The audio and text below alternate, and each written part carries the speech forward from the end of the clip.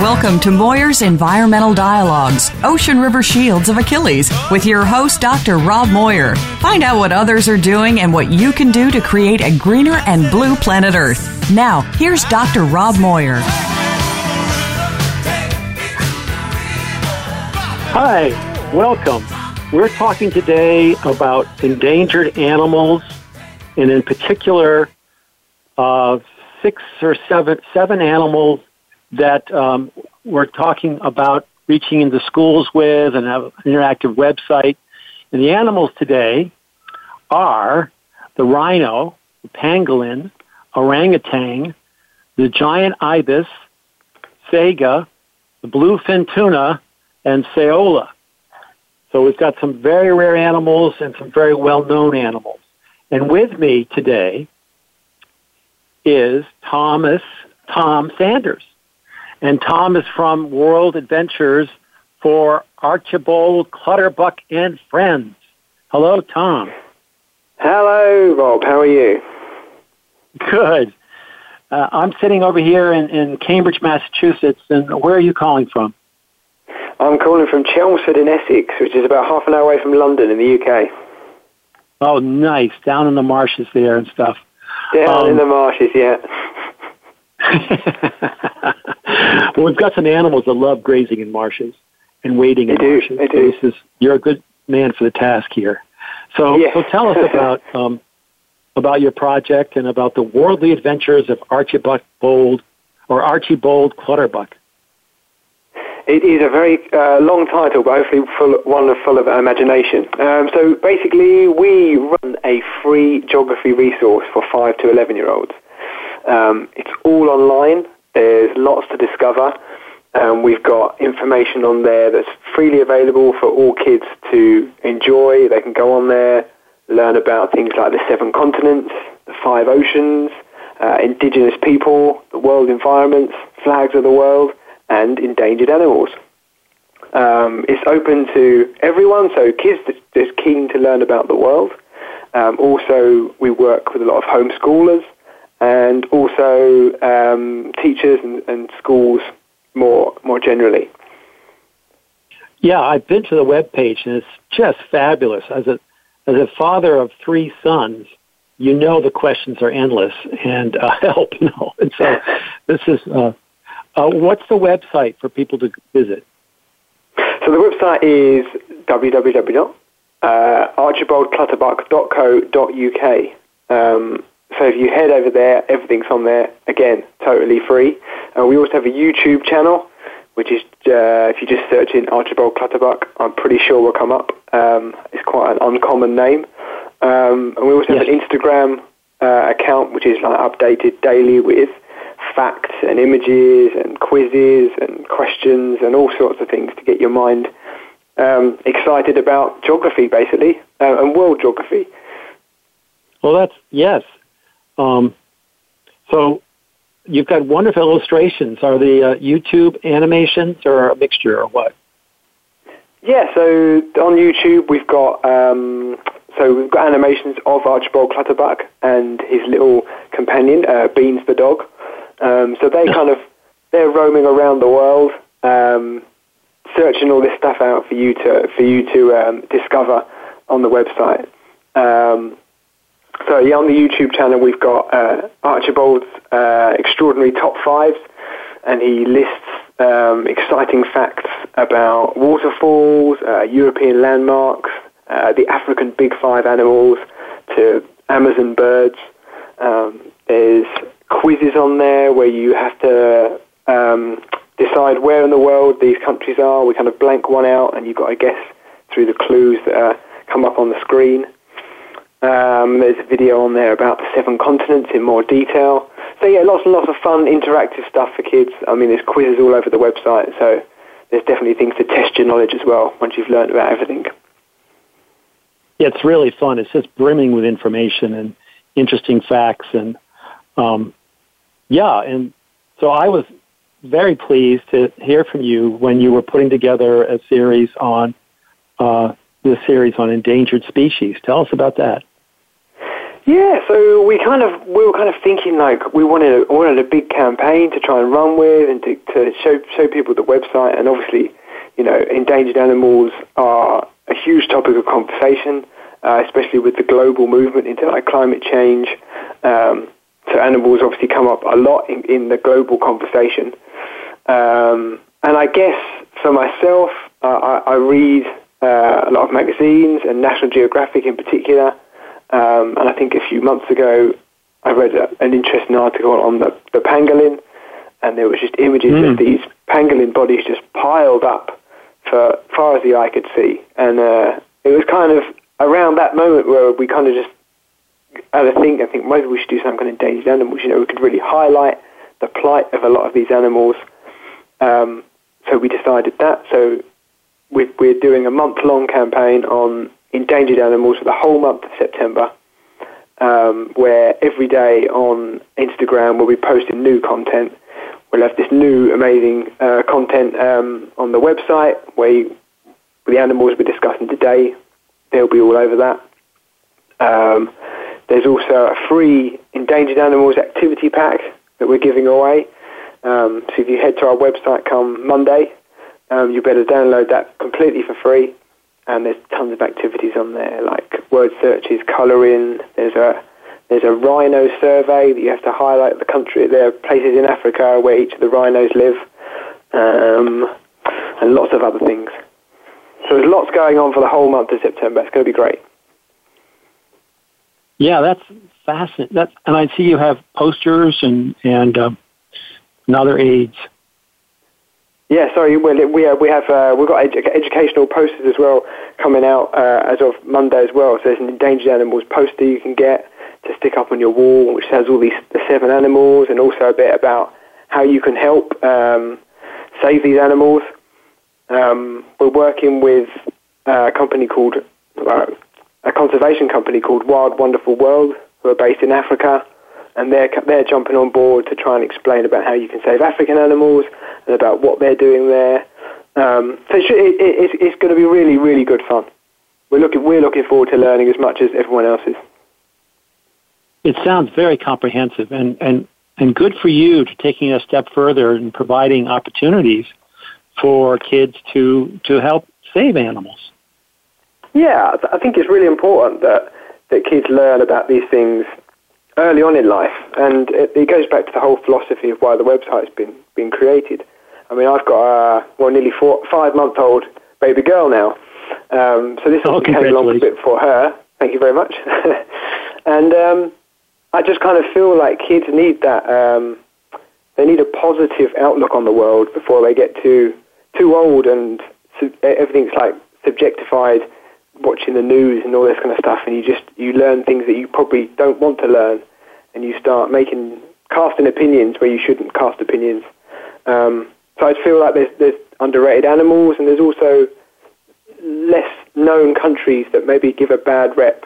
For countries like Iraq and Syria and Yemen, a lot of countries that are war-torn, even Ethiopia, obviously get bad reps in the press or negative press, because of the wars and the famine and stuff that goes on. But, there's people living in those countries that are completely go about their daily lives, and they are genuine people. It's the people at the top that kind of create the headlines. So it's that sort of ethos that's created the website. Yeah, that's a fact. Yeah, Vietnam is one of those countries that, we know from the war, and yet you've got 2 fascinating endangered species or more that are coming out of the dark recesses, and, we think of, you go to Africa for endangered species and you go to Southeast Asia for war or something. And so you're doing a great service to break down those stereotypes of, you go to the reserve, where it's all safe to see the animals, and you don't go other places. But they're just, and the other thing is that kids so identify with individual animals. They look right into the eyes of the animal, and they empathize with what they're dealing with. And so who better to be ambassadors for these particular animals where the populations are suffering, and that there's a likelihood that they may no longer continue to exist on the planet. And so who better to bring attention to the plight of animals like that than the young people, because it's purely there's no gain in it whatsoever. It's total empathy. I totally agree. And when we went to pick the animals, we did kind of we were thinking like which ones do we pick, and we wanted to kind of pick ones from different areas of the world. As you said, people are drawn towards Africa, which again is why we're working with Wild Wonderful World, because that's a very common ground we've got. Because it's quite easy to think of animals living in Africa. But yeah, we chose the giant ibis. And then you've got the saola and the saiga, which is living in like the steppes of Kazakhstan, and obviously the bluefin tuna, which kind of roams around a lot of the world in the sea. So yeah, trying to cover as many bases as we could. Well, let's start with the pangolin that you mentioned, because I think I saw the same video footage of not only horrific piles of dead pangolins because there's a trade in them, but also the ability of keeping one as a house pet, or the whole restoration program. Yeah. What spoke to you about pangolins? So the pangolin is my wife's favorite animal. She loves the pangolin. So it was a no-brainer for me to kind of mention that and say, look, we should definitely do this animal. I think the thing that struck me most, obviously I saw that article and the amount of bodies piled up, and I kind of just assumed that species was just in India and maybe borderlines of China, and going to do some more research, it was the amount of species it has. I mean, I'm counting now, 1, 2, 3, 4, 5, 6, 7, there's 8 species of pangolin. And they range from all over Southeast Asia and India, and basically right across Africa, Central and Southern Africa. And that kind of shocked me that it's kind of like spread across the whole pangolin species, the fact that they're all becoming endangered. Right. When I first saw the pictures, I figured, well, they must have a lot of pangolins there or something. Yeah. But and just to back up, these are the only mammal that have scales from their nose, which is not scaly, all the way to the end of their tail, and they have this amazing way of curling up, of getting those scales to let them to be able to move, and yet have all those scales. And then they've got this extraordinary long, sticky tongue that they snake out to eat ants and termites, and and they can roll themselves up into a ball when they're threatened. Just to remind our listeners about the pangolin, but. It's a problem, and it wasn't just one market in like just Asia or something. It's like not only are they all in trouble, but fortunately, and thanks in part to your efforts of bringing attention to them, not just in one place. The pangolin people from one area are communicating with them elsewhere on how best to prevent these guys from going extinct. Yeah, and I think that the populations, there's no count for the population, and nobody can kind of count them because they just don't know where they are, apart from where the poachers are poaching them, and they're going. They've kind of killed as many as they can in Southeast Asia and India. Now they're going over to Africa and supplying the trade that way. Oh dear. Yeah, it's gosh.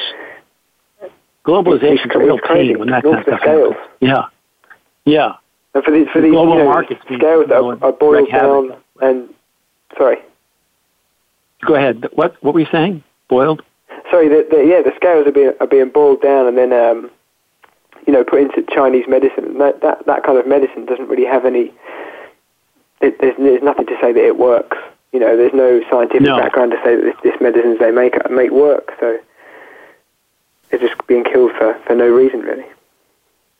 And so you're going to hook us up with organizations that are working to save the pangolin. Is that on the website there? Yeah. So if you find out more section right at the bottom of the page of each page of the animals, there's a find out more section, and there's a few links to either organisations or institutes that are trying to save that animal. So, yeah, the leading pangolin conservation company is SaveThePangolins.org. I found that really useful website. Yes.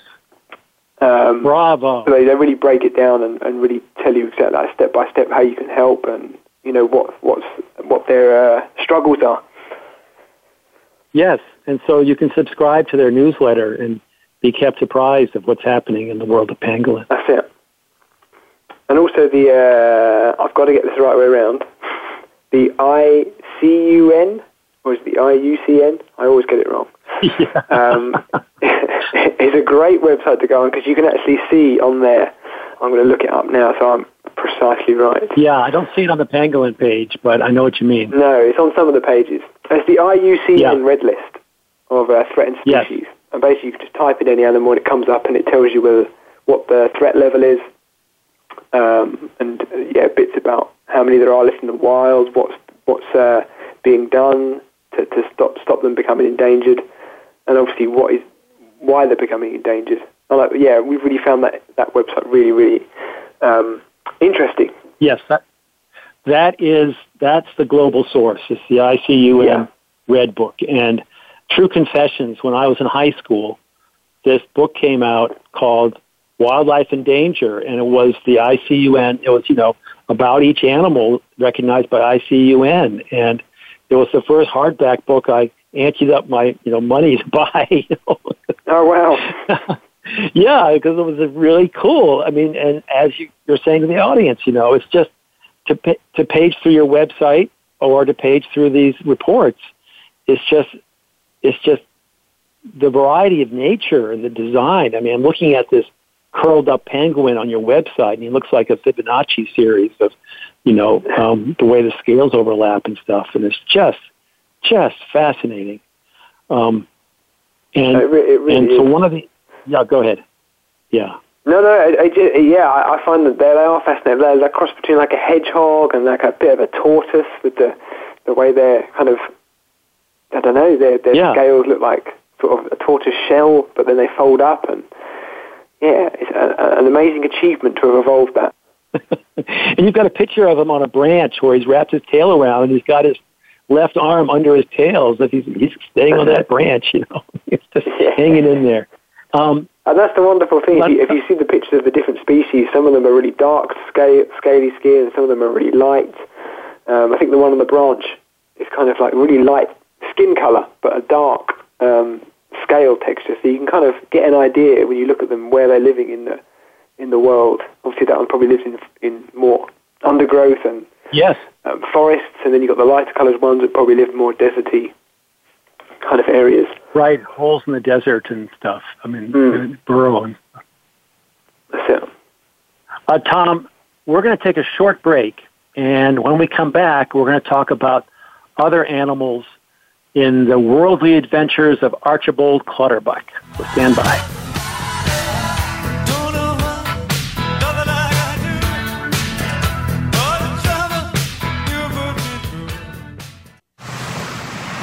On a Cape Cod shore, 16 striped bass fish and a horseshoe crab were found dead, killed by a harmful algal bloom. The town blamed excessive lawn fertilizer for polluting the water. They restricted lawn fertilizing to once a year. The state overruled, mandating 5 times a year. Though the striped bass died on a Falmouth shore, fertilizer pollution is a national problem, clogging our waterways. If you believe in our rights to clean water and beaches, if you want to stop the killing of fish by excessive fertilizer, please join with us. Make a donation for responsible stewardship. Acting together, we can have clean beaches and more fish. Please visit www.oceanriver.org. That's oceanriver.org. Connecting local stewardship with global support, the Ocean River Institute is a nonprofit organization dedicated to helping people and groups make a difference where they live and work. We believe that many environmental issues can best be addressed by people taking action in their own communities and regions. It's not the large national entities, but the small, localized, or newly formed groups that often need help to achieve their goals. That's where the Ocean River Institute comes in. We maintain a network of eco-stewards and ORI partners, connecting them with resources and services to help them maximize their impact, expand their capacity, and weather unexpected setbacks. ORI actions and events offer opportunities to make a difference, to go the distance, and you can volunteer to be an ORI Eco-Steward. To discover more, visit us online at www.oceanriver.org. That's www.oceanriver.org. The Ocean River Institute is a 501c3 nonprofit organization dedicated to helping people and groups make a difference where they live and work through environmental stewardship and science. Become our friend on Facebook. Post your thoughts about our shows and network on our timeline. Visit facebook.com/Voice America.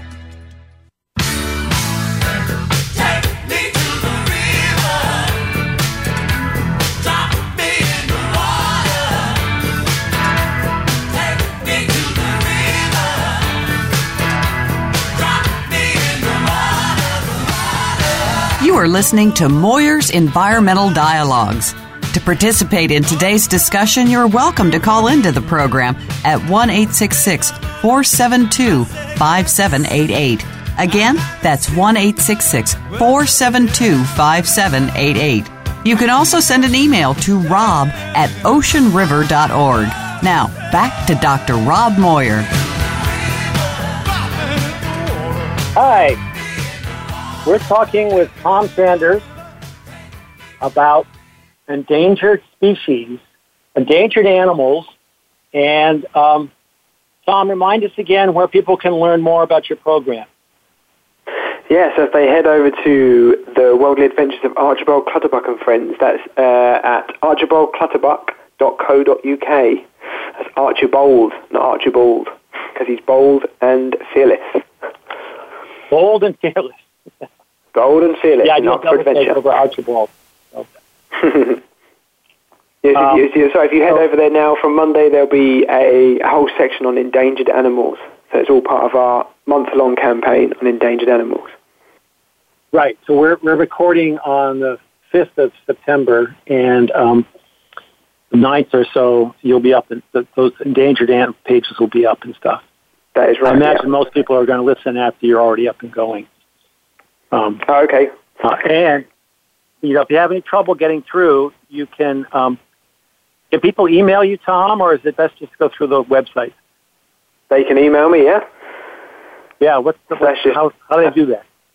They can email us through hello@archibaldclutterbuck.co.uk. Yeah, it sounds generic because it says hello at, but Tom answers personally, so I recommend it. I do. Now, of course, you can always write to me, rob@oceanriver.org, as we heard earlier. Especially if you have any observations you want to share. If they're pangolins, you better send them to Tom, but I'd be happy to hear from you guys too. And Tom just came over the transom because we have an active campaign on helping to save the bluefin tuna, which is, I'm going to talk a bit about the bluefin tuna here. So this is just an amazing, fast-swimming, large fish that is like the greyhound of the sea. These we here in Boston, you can go out on a whale watch, and sometimes you think it's the whale coming out, his back going against, coming out of the water, and then this whole back turns into a fish flying into the air, and it could be a 500-pound bluefin tuna. They just leap out of the water, and because they're fast swimming, they have dark muscles, and because they need a lot of oxygen in those muscles to work so fast. They're actually considered warm-blooded because the muscles are working hard, and they're able to generate body heat, unlike most other fish. It's the largest of the tuna. Go ahead. No, I was just amazed. I didn't know that about them being known as warm-blooded. Yeah. Yeah, and but unfortunately, they are most sought after initially by the Japanese and now by everybody for that marbled kind of dark meat that they have in them. And the best bluefin in the Japanese market are referred to as Boston bluefin, and it's not a scientific name, so scientists all go cross-eyed when I say it, but the Boston bluefin tuna refers to the marbling in the meat, and they thought that it was the cold water off of Boston that caused there to be more marbling in the meat, but it's not. Well, maybe it's water temperature related, but it certainly isn't geography related. But yeah, so therefore, if someone catches a tuna out of Boston or anywhere, the marketeers are on the telephone with the boat captain, and they will have sold that fish before it comes ashore. And bluefin tuna have gone for $300,000.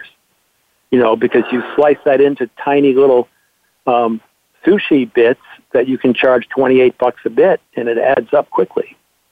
So unfortunately, this has meant that it would pay, and the rarer the fish gets, the more expensive it gets, and the more it pays to go looking for the last of the bluefin tuna.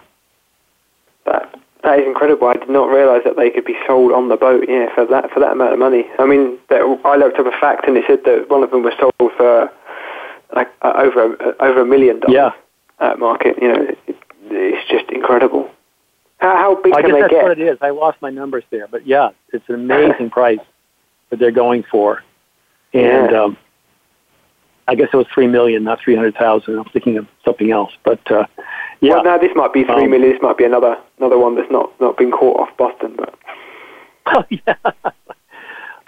And I tell people not to eat bluefin tuna because it is the top of the food chain. So it is eating another fish that eats a fish that eats a fish that eats animal plankton that eats plant plankton. So it's 7 steps up. And so if there's a little bit, it needs to get 1 pound of tuna meat, you got to eat like 10 pounds of the next fish. Yeah. So when you multiply 7 you take 10 to the 7th degree, and you've got an awful lot of diatoms that are being eaten. And Roger Payne, who's a whale biologist, calculated that the amount of diatoms, the bottom of the food chain, that goes into 1 pound swordfish meat, swordfish and bluefin tuna, because they're the two guys 7 steps up, is the equivalent in volume to 4 New York City dump trucks full of diatoms. So imagine hooking your kidneys up to that much diatoms and being vulnerable to the kind of toxins that get concentrated up. So we shouldn't eat bluefin tuna because it's got great amounts of mercury in it. And there's a movie out about the Cove which talks about the killing of dolphins and the selling of dolphin meat in the Japanese market. And they interviewed Japanese businessmen who thought they were eating whale meat, but it turned out they had been fed the dolphin meat because of the high amounts of mercury in their bodies. And mercury bioaccumulates, so once you take it in, you don't secrete it; it just adds and adds. And so a dolphin is 7 steps up like a bluefin tuna, and a whale is only like 3 steps up, and so they were shocking about that. However, I love eating tuna melt and tuna sandwiches and stuff, and so I know that the next tuna down, the bluefin tuna, is not the bluefin tuna. The bluefin tuna is the biggest. Yellowfin tuna is next big down, and so it's 1 step down the food chain, and it's also shorter lived, so it doesn't accumulate as much, and it isn't as high up in the food chain. So it has 1,000 times less mercury than the bluefin tuna, and there's albacore and other tunas that are even less. So many people rely on seafood as an inexpensive source of protein, besides being delicious, and they mustn't be turned off by this scare that tuna is going to give you mercury. basically, the less you pay for the fish, the healthier it is for you. So little sardines and mackerel are at the very bottom, and they have the least. And the two worst are the swordfish and the bluefin tuna. So you can eat with impunity as well. And when you go to the fish store, if you want to help the fishermen, I say just ask what's the least expensive locally caught fish. And it's least expensive because it's so abundant. And you can be sure it's fresh, and they'll tell you how to cook it and stuff. Tilapia is a different story. But, so cod costs. I love going to the pubs in Scotland. I found that the fish and chips, they'd offer you cod for 11 pounds, and then haddock for less, about the same, and then pollock for less than that, and hake for less than that.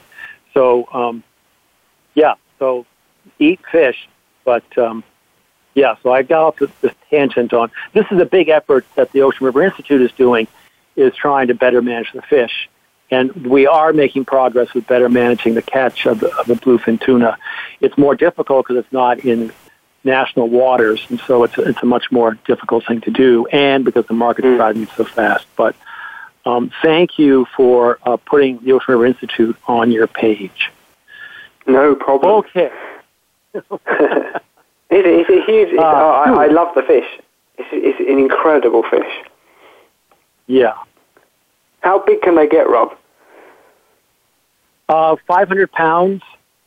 That's a big fish. I don't know if it's like 5 feet. Yeah, they got this big sickle tail out the back. That, mostly they're catching smaller ones now. There have been some efforts to try to aquaculture them, to try to grow them up in enclosed areas so that you can manage the take or something. But it's just really hard, and the prices just go up and up and up. So, Oh, but I guess from a catching point of view, if you put them in like areas, they're not going to grow as big, are they? So it's probably not in the buyer's interest to do that. They need a huge range, exactly. So they were thinking of like setting up a big corral off of Tasmania or something. And, who's got the time for that? The day of tuna boys is not here yet to go riding the range. No.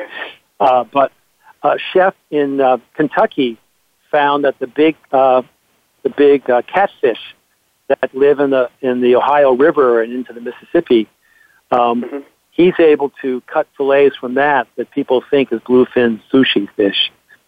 So that's another way.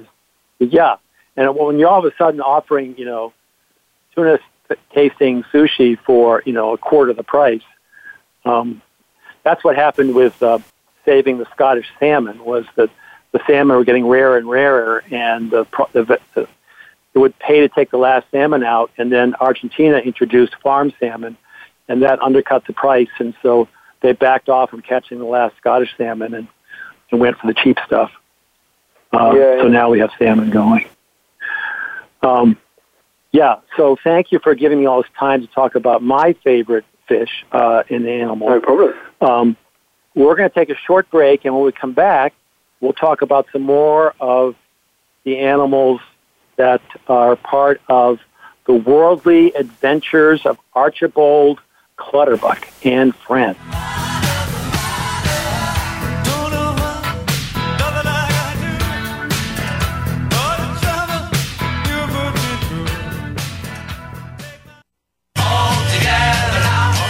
Connecting local stewardship with global support, the Ocean River Institute is a nonprofit organization dedicated to helping people and groups make a difference where they live and work.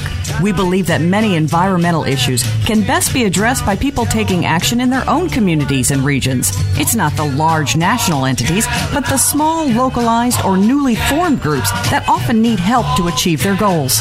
That's where the Ocean River Institute comes in. We maintain a network of eco-stewards and ORI partners partners, connecting them with resources and services to help them maximize their impact, expand their capacity, and weather unexpected setbacks. ORI Actions and Events offer opportunities to make a difference, to go the distance, and you can volunteer to be an ORI Eco-Steward. To discover more, visit us online at www.oceanriver.org. That's www.oceanriver.org. The Ocean River Institute is a 501c3 nonprofit organization dedicated to helping people and groups make a difference where they live and work through environmental stewardship and science.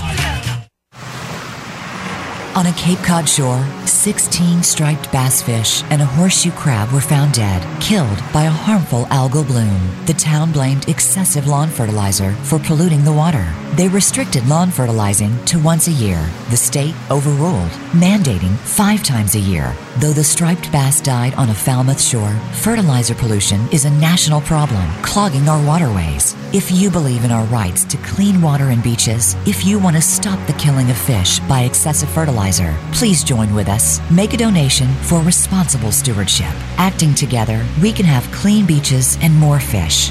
Please visit www.oceanriver.org. That's oceanriver.org. Think you've seen everything there is to see in online television? Let us surprise you. Visit voiceamerica.tv today for sports, health, business, and more on demand 24/7.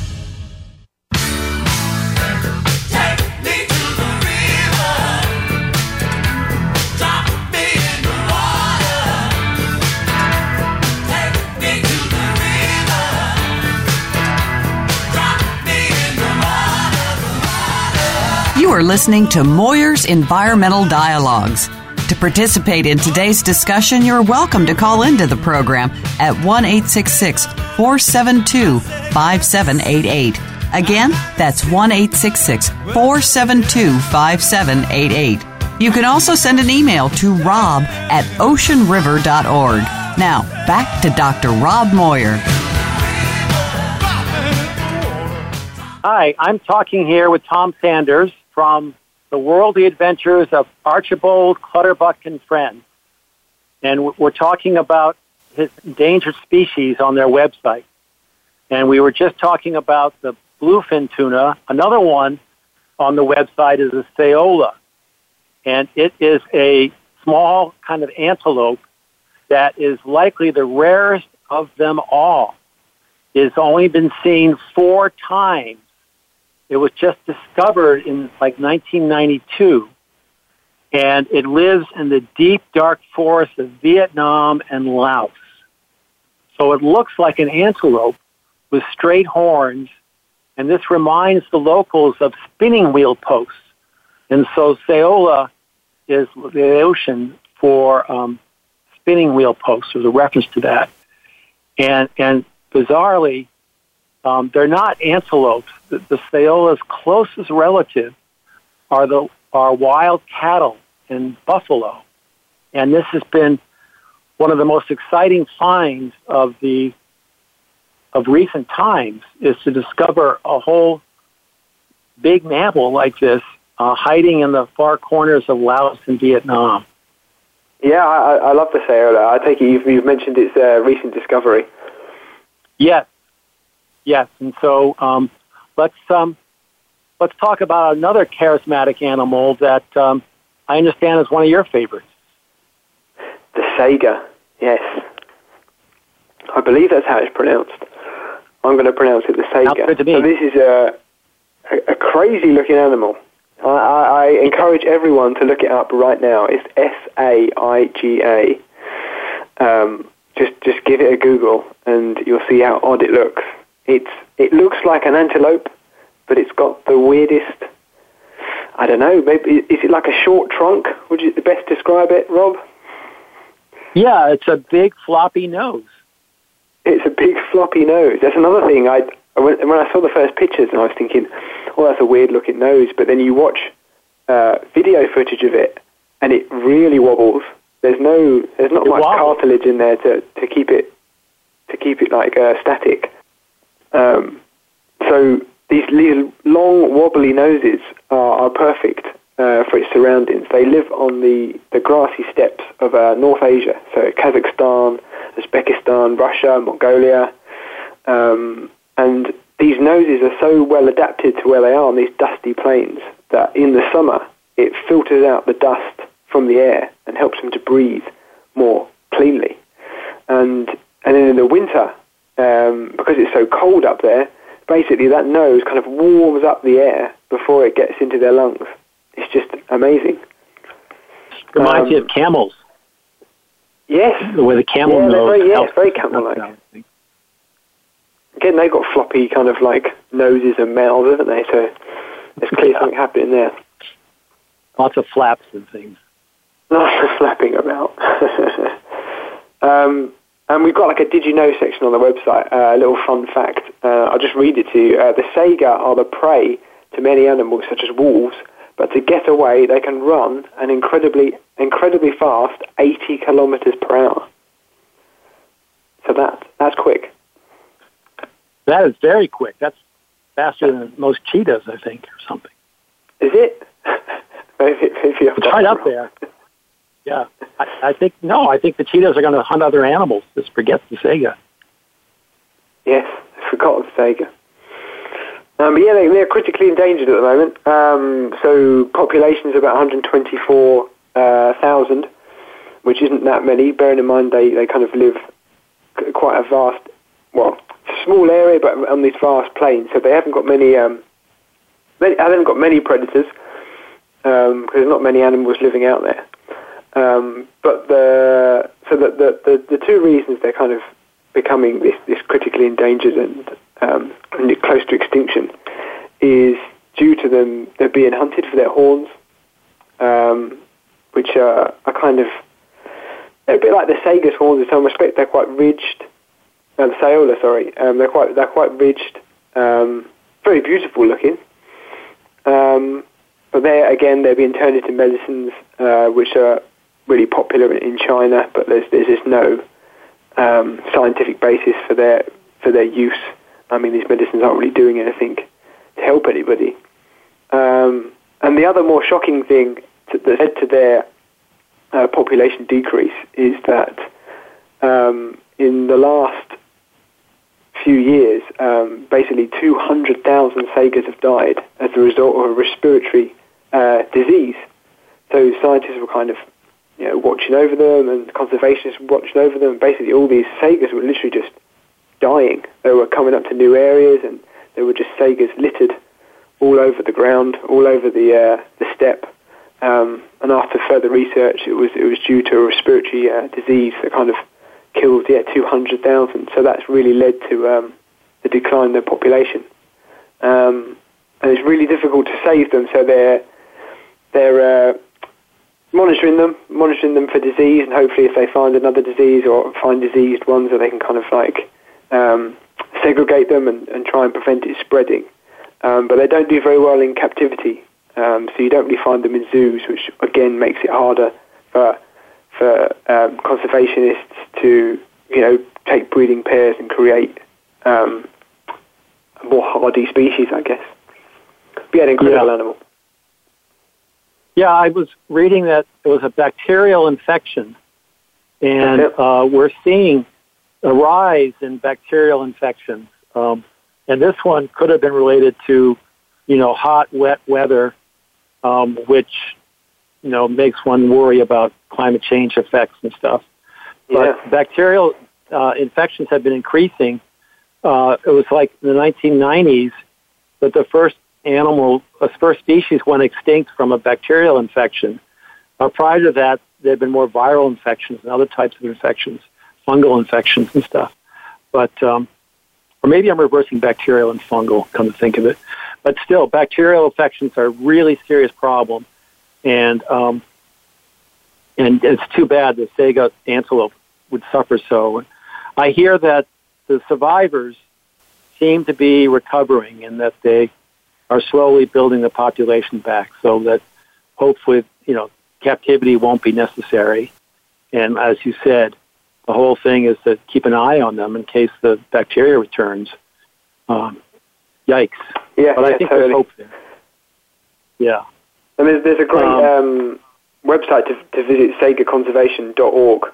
And they've got a fantastic Instagram page where every few days they have a little question, a fun fact, whether they're true or false, whether the Sega has them, and 9 times out of 10 is true, and there's some weird facts out there, so it's well worth going on there. Oh, that's great. Learning more about these weird animals. We want people to go to your webpage to find that webpage. Yeah, I know.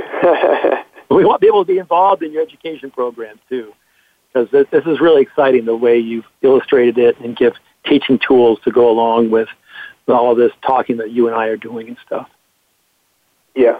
Yes, if you head over to archibaldclutterbuck.co.uk /endangered -animals, or just give it a Google, will come up. Yeah. And there's loads of information there for free for kids to get involved in. It's really wonderfully laid out. You've got the 7 animals across the top of different colored squares, and you can pick whichever one you want. And I noticed, I think you rearranged the orders on me, too. So I kept thinking, oh, you got my favorite one up front. Like, oh, no, you don't have my favorite one up front. But that's okay. You got to please everybody, so you're doing that well. You can't please everybody, no. I think Sega comes before your bluefin tuna. Yeah. So quickly, one of the other animals is the giant ibis, which is the largest ibis in the world. It stands like a meter tall, or 39 inches, and it's the national bird of Cambodia. Yeah. And the giant ibis have long curved beaks, and they tend to be dark with gray-brown plumage and naked head and neck. And they have these dark bands on the back of their head and silvery gray wingtips.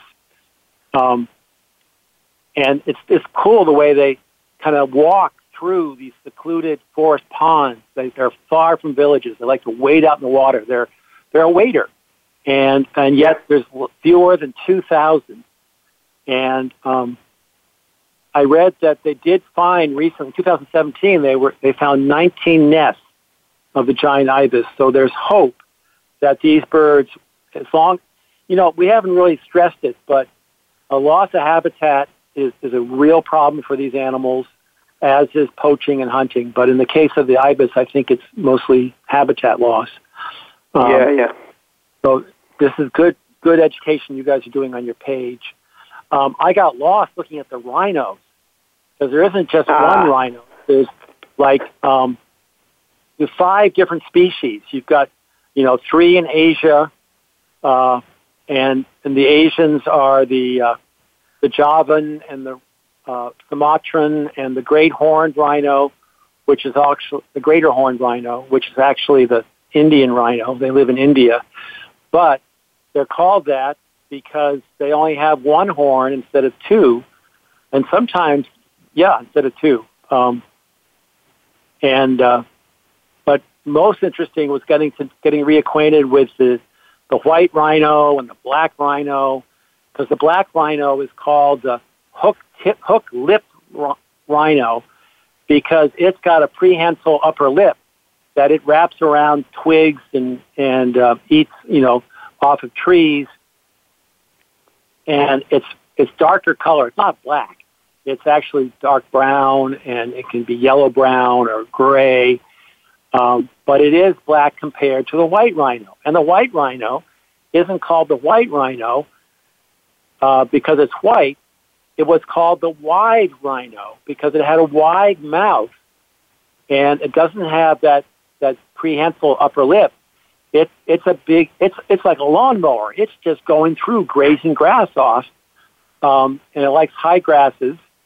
And they found that it's such a good grazer of grass that it shortens the grass, and so the grass is less prone to fire coming through. And so the white rhino is considered a keystone species because it prevents grass fires. Who knew? And besides smoking air, Yeah. And these guys are bigger, and they've got these, plates around them that looks like armor and stuff, and so forth. But unfortunately, we're just running out of time. Let's see, did I get them all? The rhinos, the ibis, the sega. We've got the orangutan on there, but everyone knows about the orangutan. Oh, why is the orangutan there? Why is the orangutan there? Because it's going endangered. We're cutting down palm oil trees. So we're adding palm oil trees, and we're getting rid of their rainforests. Yes. So again, they're losing habitat. Yeah, because they're beautiful. I was reading on your site that orangutan stands for what? It stands for, here we go. You'll put me on the spot now. Never mind. In the Mali language, it means man of the forest. Yes. Yeah. And so these wide-eyed, beautiful, lanky animals are not bothering anybody. But I guess there is some hunting to worry about, too. But the big thing is they're so vulnerable because they're only there in Borneo and Sumatra. That's it. So once they move, once they're dead in those islands, there really isn't anything left for them apart from the ones in captivity. It's huge. Yeah, those islands are suffering from industrialization and population growth, and they just have to be smart about it and not take out the habitats. That's it. Stop buying palm oil products, basically. So tell us again quickly your plans for rolling out the campaign that you have, this education program. Yeah, so we're doing an Endangered Animals month on archibaldclutterbuck.co.uk. So if you head over there in the month of September, as of the 9th of September, everything will be on there. You can learn about the 7 animals we've talked about just now. That's rhino, pangolin, orangutan, giant ibis, sagat, bluefin tuna, and saola. If you head over to the website, you'll get a free Endangered Animals activity pack. The whole website is designed for 5 to 11-year-olds to learn more about the world, and for this month of September, the endangered animals as well. So head to our website, head to our Instagram page. Everything could be on there. And have fun, learn. It's exciting. Yeah, and if it's after September, the page will still be there. You just won't have the free giveaways and stuff. Of course. Yeah, the page will still be there. For the whole month, we're running stuff on Instagram and Facebook, and there'll just be more facts coming your way.